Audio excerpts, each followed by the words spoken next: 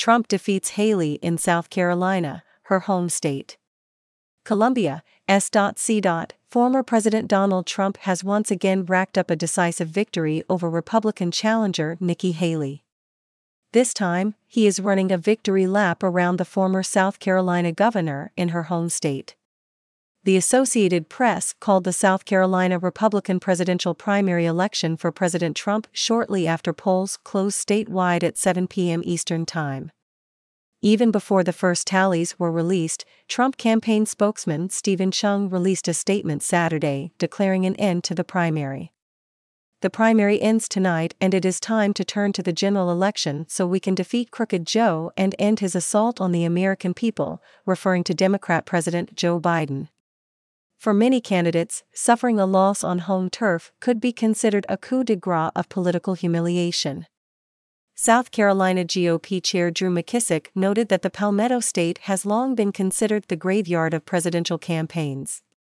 That's for several reasons. Prior to South Carolina's First in the South primary, there are only a handful of other contests for candidates to try to conquer. But post-Palmetto, candidates must have sufficient finances and manpower to compete nationwide. Therefore, South Carolina typically represents a candidate's last chance to make a good impression on voters and donors before they must run a more complex gauntlet. Another reason presidential hopefuls often decide to hang it up after losing in South Carolina: every successful presidential candidate since 1980 had secured a South Carolina primary win en route to the White House victory. When asked whether he thought Ms. Haley might be able to pull off a surprise win, Mr. McKissick laughed as he told the Epoch Times, "I live here in the real world, and I know what I've been seeing, organization-wise and endorsement-wise." President Trump had outgunned Ms. Haley on all fronts as far as he could see. Mr. McKissick was unable to cite any good, logical reason for her to continue. Yet Ms. Haley has repeatedly insisted she will persevere until at least Super Tuesday, March 5, when more than a dozen states will hold presidential preference contests. "I'm running for president because we have a country to save, and I've been reminded of how important that is every step of the way," Ms. Haley said in a post on the X. As voters headed to the voting booths in South Carolina, fans of Ms. Haley have applauded her tenacity even while they acknowledged that she was poised for her fifth straight election loss to President Trump.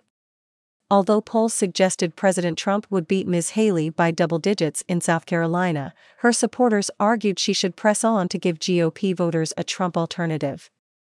Even people who favor President Trump's policies worry about the impact of his numerous legal battles and his sometimes abrasive style. Some, including Ms. Haley, doubt he can beat President Biden in the general election. According to the Real Clear Politics average of opinion polls, Ms. Haley was beating President Biden by almost 5% in a theoretical matchup, while President Trump was ahead of the incumbent by only about 2%.